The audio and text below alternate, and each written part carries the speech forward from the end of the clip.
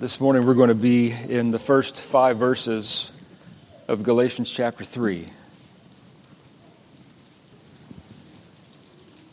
Sometimes doctrinal error needs to be dealt with gently. We see that pattern for us in Acts chapter 18 when Apollos arrives on the scene, a mighty man, eloquent in the Scriptures, but yet he only knew the baptism of John. And so Aquila and Priscilla call him aside privately and explain the way of God more accurately to him. In this case, he stood as one in need of more light of the truth. At other times, doctrinal error among believers needs to be strongly rebuked. And that's what we see here in verses 1 through 5 of Galatians chapter 3. Paul uses strong language here. He calls the Galatians, in essence, fools, and tells them that they have been bewitched. What makes the difference?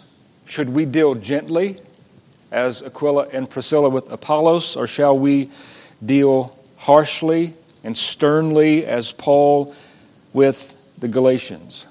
I think the difference lies in this. The difference is made known with whether or not you are walking in the light that you have. Apollos was walking in the light that he had. There were those more mature, those that were walking in greater light that came alongside of him and with gentleness explained the way of God to him in a way that not only helped him, but being a man mighty in the Scriptures and very eloquent certainly helped the church of God as well. The Galatians had a lot of light, and they willingly chose not to walk in it. We're going to read these verses, and in them, Paul says something to me that this week has really helped me and solidified in my mind again the importance of the very thing that we're doing now. Whether it's me or one of you or someone else standing in this place, preaching of the Word of God must always be. We can't replace it with anything else. Paul says that Christ had been clearly portrayed among them as crucified. How did that happen? Through his preaching. Now, granted, he was Paul. Granted, he was the apostle especially sent to the Gentiles. Granted, he was used of God miraculously, far greater than any other person, perhaps. Peter might rival that somewhat.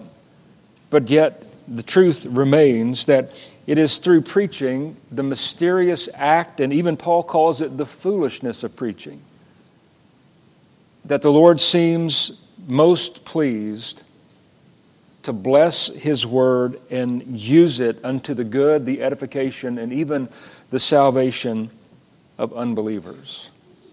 I can't explain to you how the Lord does that. I can't explain how He takes my feeble attempt at preaching or anyone else's and uses that for His own purposes. But I can just affirm to you that He does. And that we are not wasting our time. This is not an effort in futility. This is something that is vital for me, even as a preacher, you as a hearer, that we involve ourselves in this. And the difference, again, being, will you or will you not walk in the light that the Lord has given you? I want you to think of this as by way of illustration. And even as I share this with you, just know that all illustrations break down. You can't follow this out to the 9th degree or it will come crashing and burning to the ground. But just think with me for a moment. Imagine you had an original painting of one of the greatest artists in history, someone like Leonardo da Vinci perhaps. You had an original painting. And over the years, you began to look at that painting and you began to see in your mind what were defects.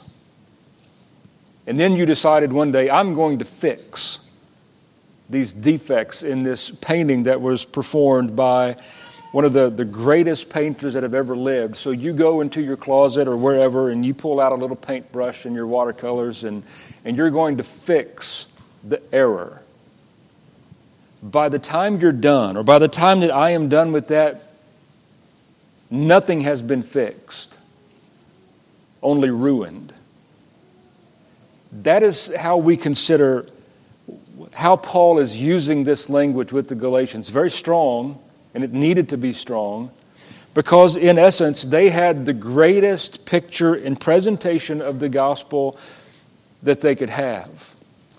Paul says, clearly, Christ has been portrayed among you as crucified. And yet, here comes, in the circuit of the Galatian churches, here comes false teachers who are teaching what you have heard is good. We're not going to deny it. We're just going to add something to it and make it better. And in their minds, they were going to fix the deficiencies in the gospel that had been heard. And just like we ruined the painting, they ruined the message by trying or supposedly trying to fix it. So when we read these first 5 verses, notice the language when Paul says, "O foolish Galatians, who has bewitched you, that you should not obey the truth, before whose eyes Jesus Christ was clearly portrayed among you as crucified. This only I want to learn from you. Did you receive the Spirit by the works of the law, or by the hearing of faith? Are you so foolish? Having begun in the Spirit, are you now being made perfect by the flesh? Have you suffered so many things in vain?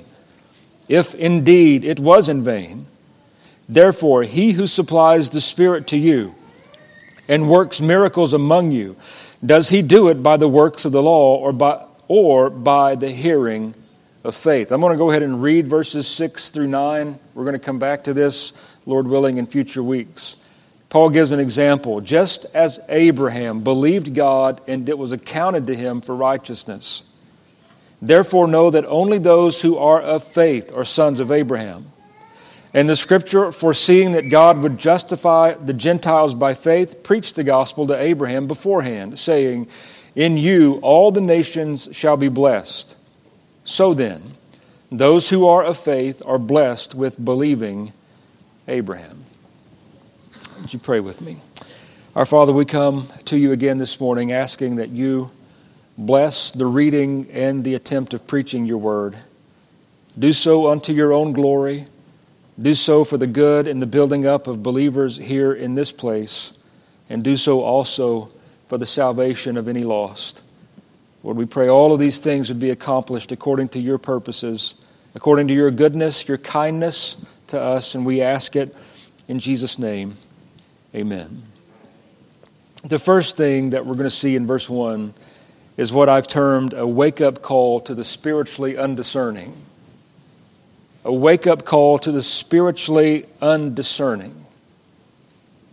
All 3 of these words, especially the first 2, and this first exclamation, "O foolish Galatians," are important. The first, comprised in English of just one letter, an exclamation of strong emotion. The questions that we ask of this: is Paul here angry? Is he frustrated? Is he sad? Considering the gravity of the situation. And I'll take you back to the last verse of the 2nd chapter to remind you of the gravity of the situation. Paul says, "I do not set aside the grace of God. For if righteousness comes through the law, then Christ died in vain."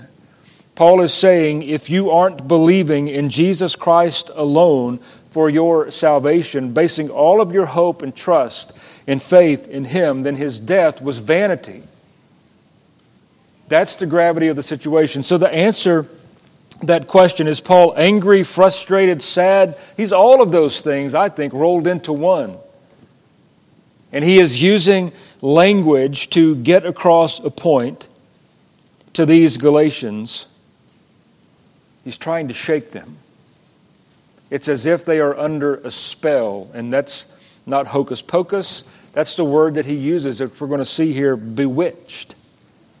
They needed something or someone to come alongside of them and so expose the truth to them that they could see it clearly again. Sometimes that's what we need, isn't it? Sometimes we need someone to come alongside of us again and so clearly expose the truth to us that we see it again and we're left thinking to ourselves, what was I thinking? Why did I ever go this route in the first place? Why had I ever begun to doubt certain things that I once knew to be solid and foundational truths? And so he uses this word, which no doubt would have arrested their attention. It was the practice of the early churches to read Paul's epistles openly, publicly. And so whoever was reading gets down to this section of the letter. No doubt when he says these first three words, everyone's ears perk up and every eye is raised. At least, I suppose, that is what Paul was hoping would happen. The next word is very important. Foolish.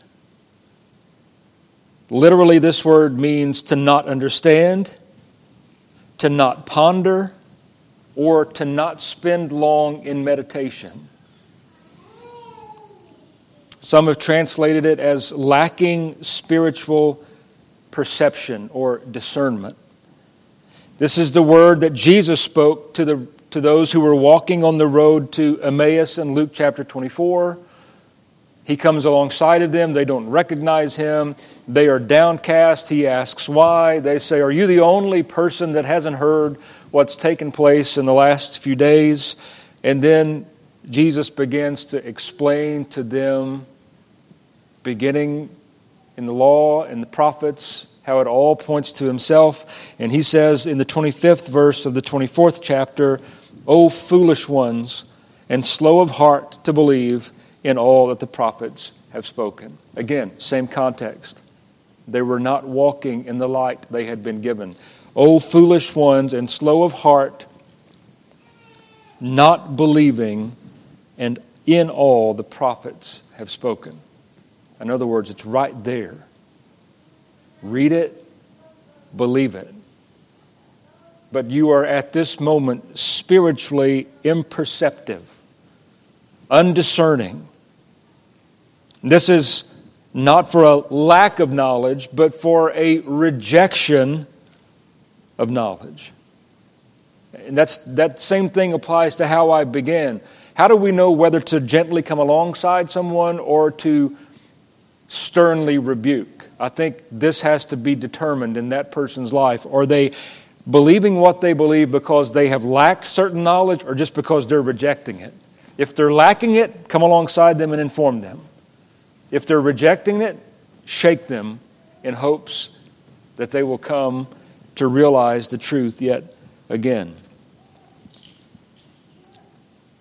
The Galatians, in essence, to go back to the illustration of the painting, have bought the ruined painting. They have seen it, supposed it to be better than the original, and purchased it by going after it. This word, foolish, which interestingly enough, those of you who have J.B. Phillips' paraphrase, and I'm not here commending that paraphrase for intense Bible study, it will not help you in that regard. But it is profitable to read as a commentary. It's profitable to read to see how he interprets different words. And he interprets this phrase, O foolish Galatians, as you dear idiots of Galatia. Really puts a different perspective on it. But when we look at the word, we have to ask, does this word fit me? Does this word fit me in any way? Because if it does, I want to know it so that I can repent of my wrong belief. Sadly, this word is very descriptive of many in our own day who have been exposed to the truth, who have had the light as far as men can spread the light given to them, and yet they've willfully chosen not to walk in it and have bought the ruined painting instead. So if that's me or if that's you, this word applies. If we're walking in some kind of error just because we don't know any better, then this word doesn't necessarily apply. We just need to be better taught.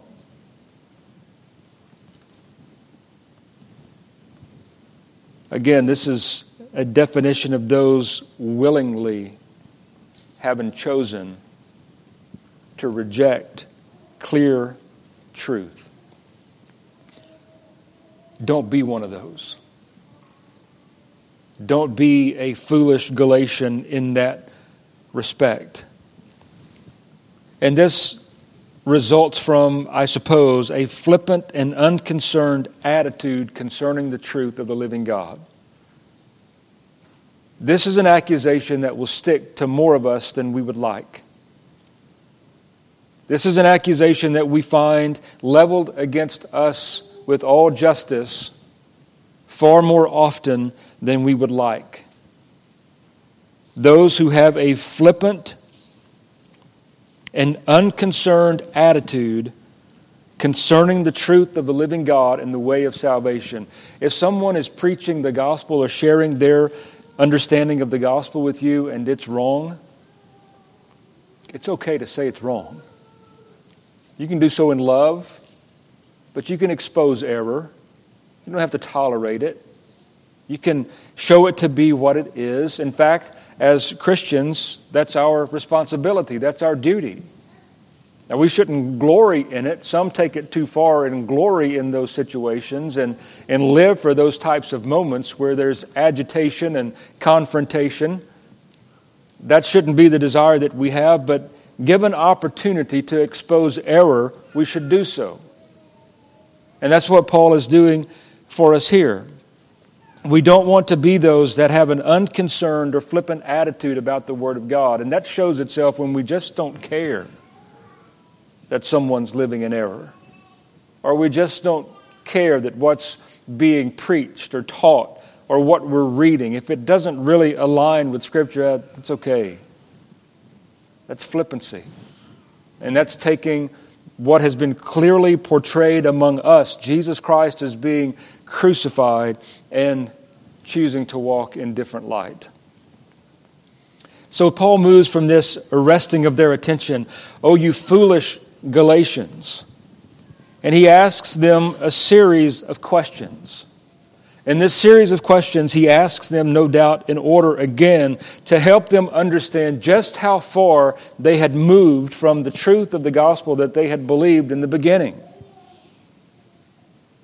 And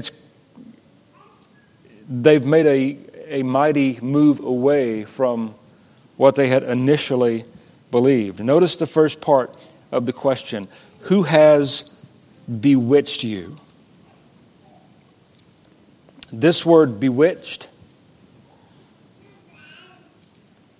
literally means to give an evil eye, which is important later. Remember that. It also can mean to cast a spell over or to fascinate by an irresistible power. Now, I don't think for a moment that Paul actually thought that the Galatians were under some evil spell. But I do think that he is using this language to arrest them and to teach us, as well as he taught them, that doctrinal error really has two sources. Doctrinal error, the first source is just our own ignorance. We need to be further and better instructed. But the second source of doctrinal error must certainly be some kind of demonic activity. Might I remind you that Satan is described for us in Scripture as the adversary of all truth. He is the one that denies the truth of God And he is also behind all of these false teachers. And think of all of the language that we have heard about these false teachers. They've crept in on their bellies. They've done all of these types of things to get inside the church and infiltrate the church with error and doctrinal imprecision. And as such, they are, I'll call them minions of Satan. They are doing his work of opposing the truth. Satan, the adversary, we can be sure, is active in his opposition to the truth. He does not want me or you or us collectively as a church to glory in the truths of Scripture. Anytime he can cast a shadow of doubt, anytime he can bring in any mixture of error, he will do so. And he oftentimes uses men who have been recognized as some type of leaders in the church to do it. That's what we see over and over in the epistles of Paul. There are warnings by Jesus, by Paul, by Peter, be on your guard, beware. After I depart, savage wolves are going to come, not sparing the flock. Be on your guard for them. So this word that Paul uses, to have an evil eye or to be given the evil eye, who has bewitched you? Notice what has caused Paul to use this word. And he says, who has bewitched you so that you should not obey the truth? Let me point out the obvious, which sometimes we skip over right here. Truth is not only to be believed, it's to be obeyed. In fact, they are so synonymous, or they should be. To believe is to obey. To obey is to believe. Paul says you have been, one translator translates the word bewitched as hoodwinked. Paul says, in essence, you have been hoodwinked into the point that you are no longer obeying the truth. And then he uses this phrase, before whose eyes Jesus Christ was clearly portrayed among you as crucified. Now the word portrayed here is an advertising term. Think of a billboard that you see as you drive along the highway and you see this enormous sign in big letters or an illustration, a photograph, something there that catches your attention. Good advertisement is simple, it's clear, it's understandable. And Paul uses that word to say that his preaching, his missionary preaching to the Galatian region and churches was so effective, not by his eloquence, not by his might or his power, but by the Holy Spirit using his words. It was so effective that Jesus Christ was clearly portrayed among them. What he's doing here, I think, is really giving them no excuse.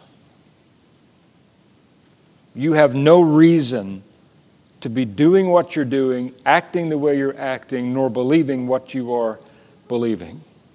This is not for lack of instruction. This is because of a clear rejection of instruction. And notice that Paul says, through his preaching, Jesus Christ was clearly portrayed among you as crucified. Now, I told you the word bewitched and given the evil eye would come up again and be important. I think this is the reason why. Because Paul says, before whose eyes? Your eyes. Before you were bewitched. Before you were hoodwinked. These eyes now that are dimmed to the truth. There was a point and period in time when they were wide open to the truth. Jesus being clearly portrayed among you. But notice what a clear portrayal of Jesus in regards to being saved or converted, or in the context of Galatians, justified. Notice what a clear portrayal of Jesus entails, and it is his crucifixion. His crucifixion. Paul did not obviously have the use of any kind of illustrative helps while he preached. He couldn't point to a screen. He didn't even have a flannel graph. Remember those? He had none of those kinds of things. But what he had were words that were used by the Spirit of God,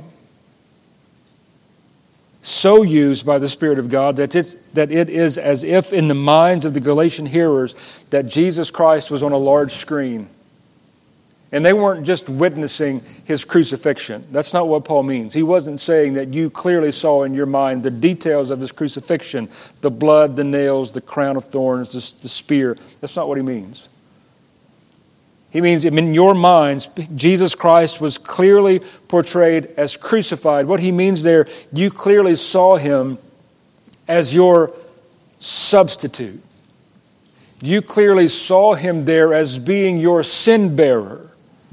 You clearly saw Him there as one who had come under the wrath of God for your sake. You clearly saw Him there as being your only way of salvation. You clearly saw Him there as being the Son of God, sinless and perfect. You saw Him there being made sin for you.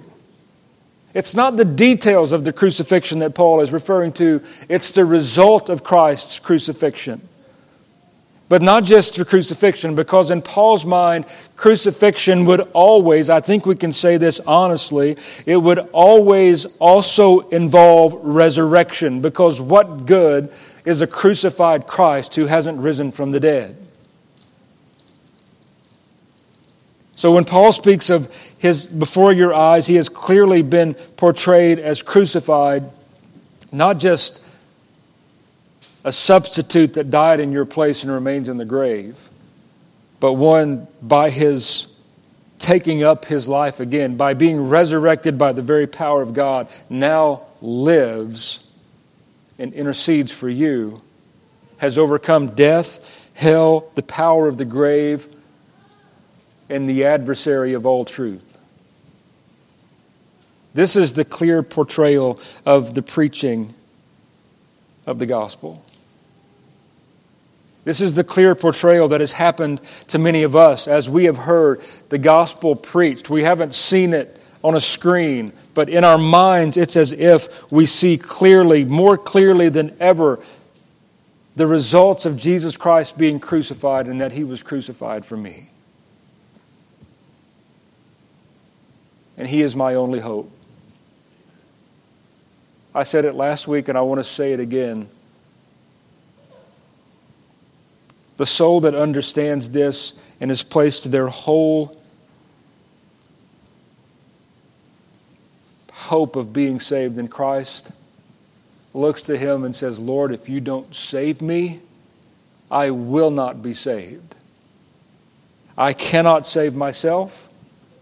No one else can help. If you will not do it, then there is no hope for me. But what's the good news of the gospel? He's clearly said, I will do it. Not only has He said it in word, He has said it in action. I will do it. To the point of His being able to say, just prior to His giving up His Spirit, it's over. It's finished. It is done. Now I want you to consider those three words of Jesus just before His death on the cross. It is finished. What type of blasphemy, what type of heresy is it to say that I need something besides the finished work of Jesus Christ on the cross for my own salvation?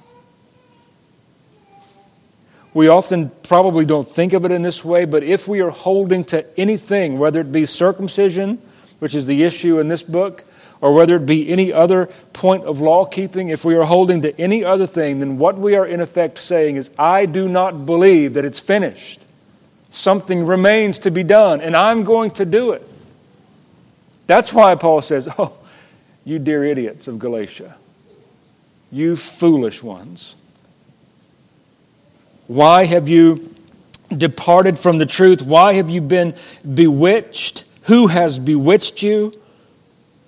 Jesus was clearly portrayed among you as being crucified. Then he asks them another question. This only I want to learn from you. He is now appealing to their own experience as Christians. He's reminding them of their initial conversion.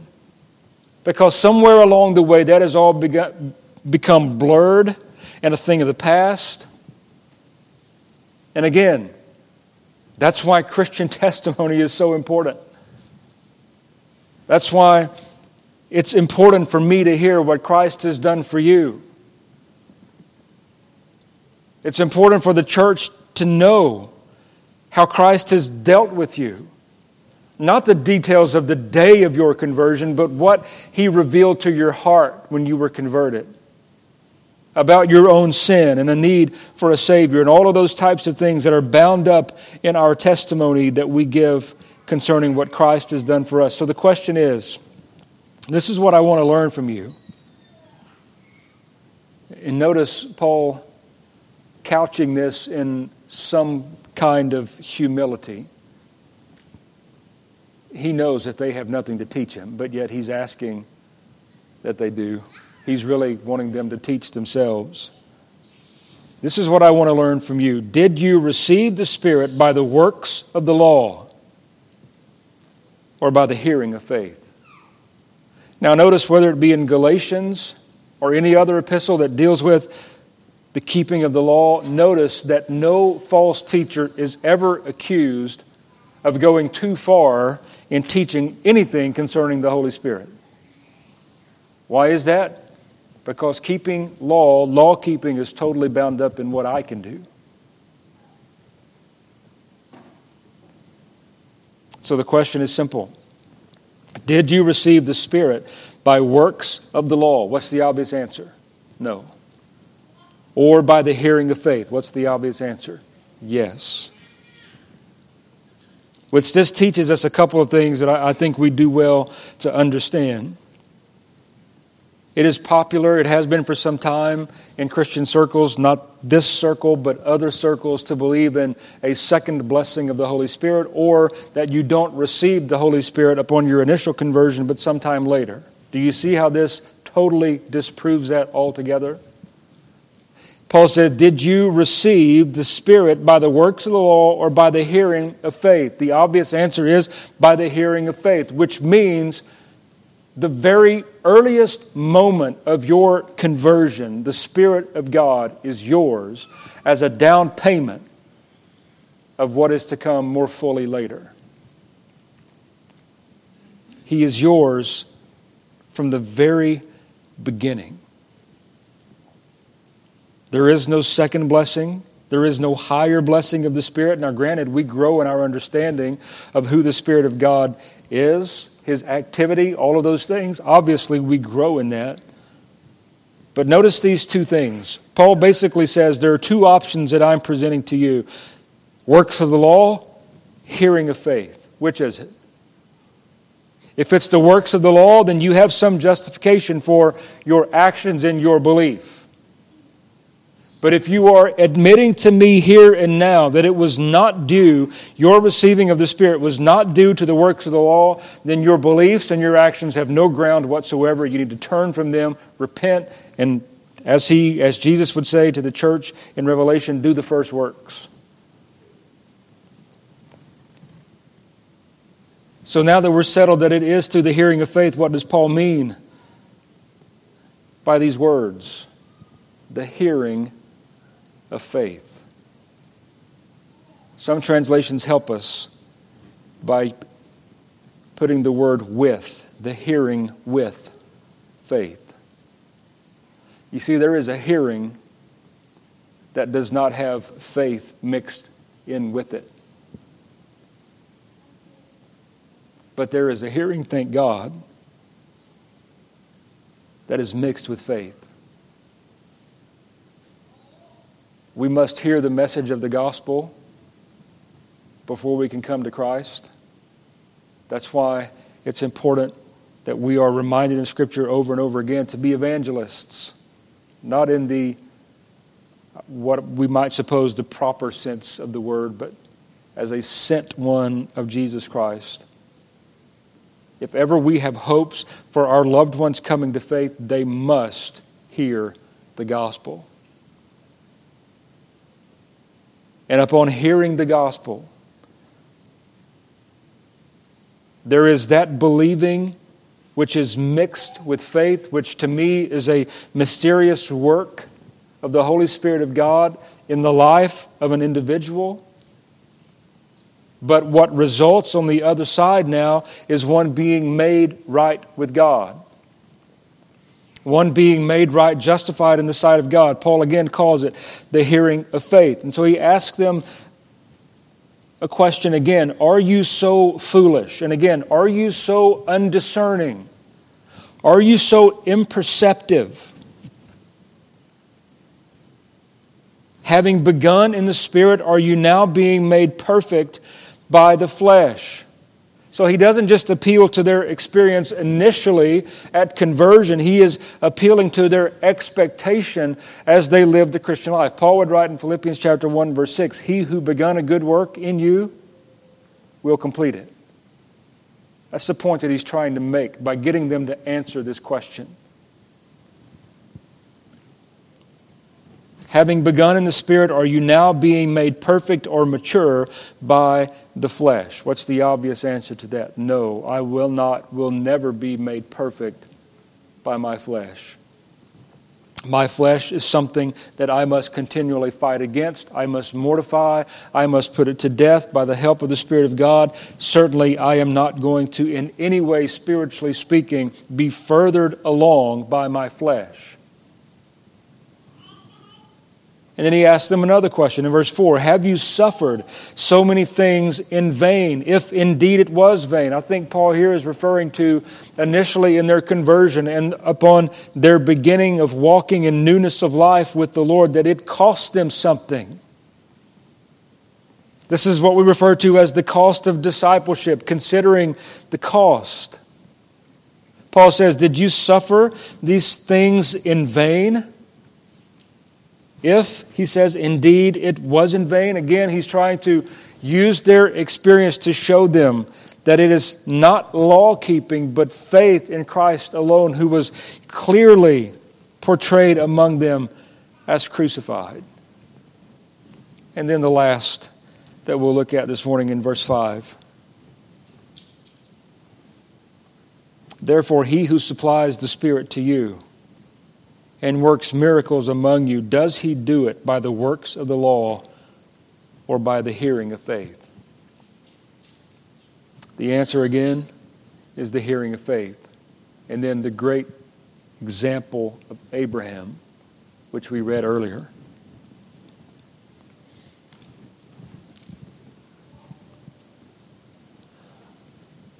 So in this issue of how is a man made right before God, here is the question, I think, that we can pose to ourselves from these 5 verses. Are we bewitched? Or are we living and walking obediently in the truth?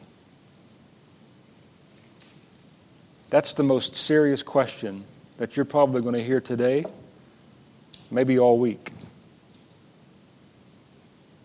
As it concerns how is a man or a woman made right before God, are you bewitched, thinking that it is Christ plus something else?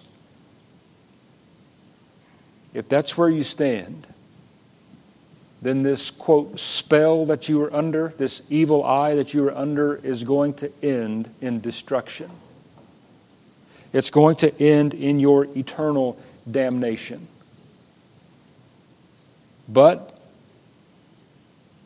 if these verses have so shaken you as they were intended by Paul to do, and you realize the fallacy of trusting in anything, person, or work other than Christ for your salvation, you are not bewitched. You've believed the truth. Which is it for you?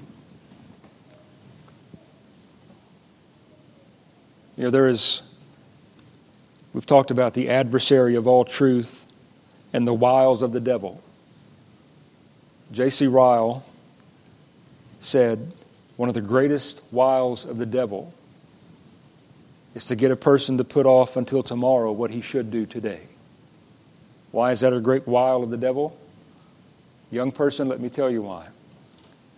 Although it's a bit lost on you right now at this point in your life, tomorrow is never assured. The older we get, the more we become alive to that fact. And so, young person, hear me clearly.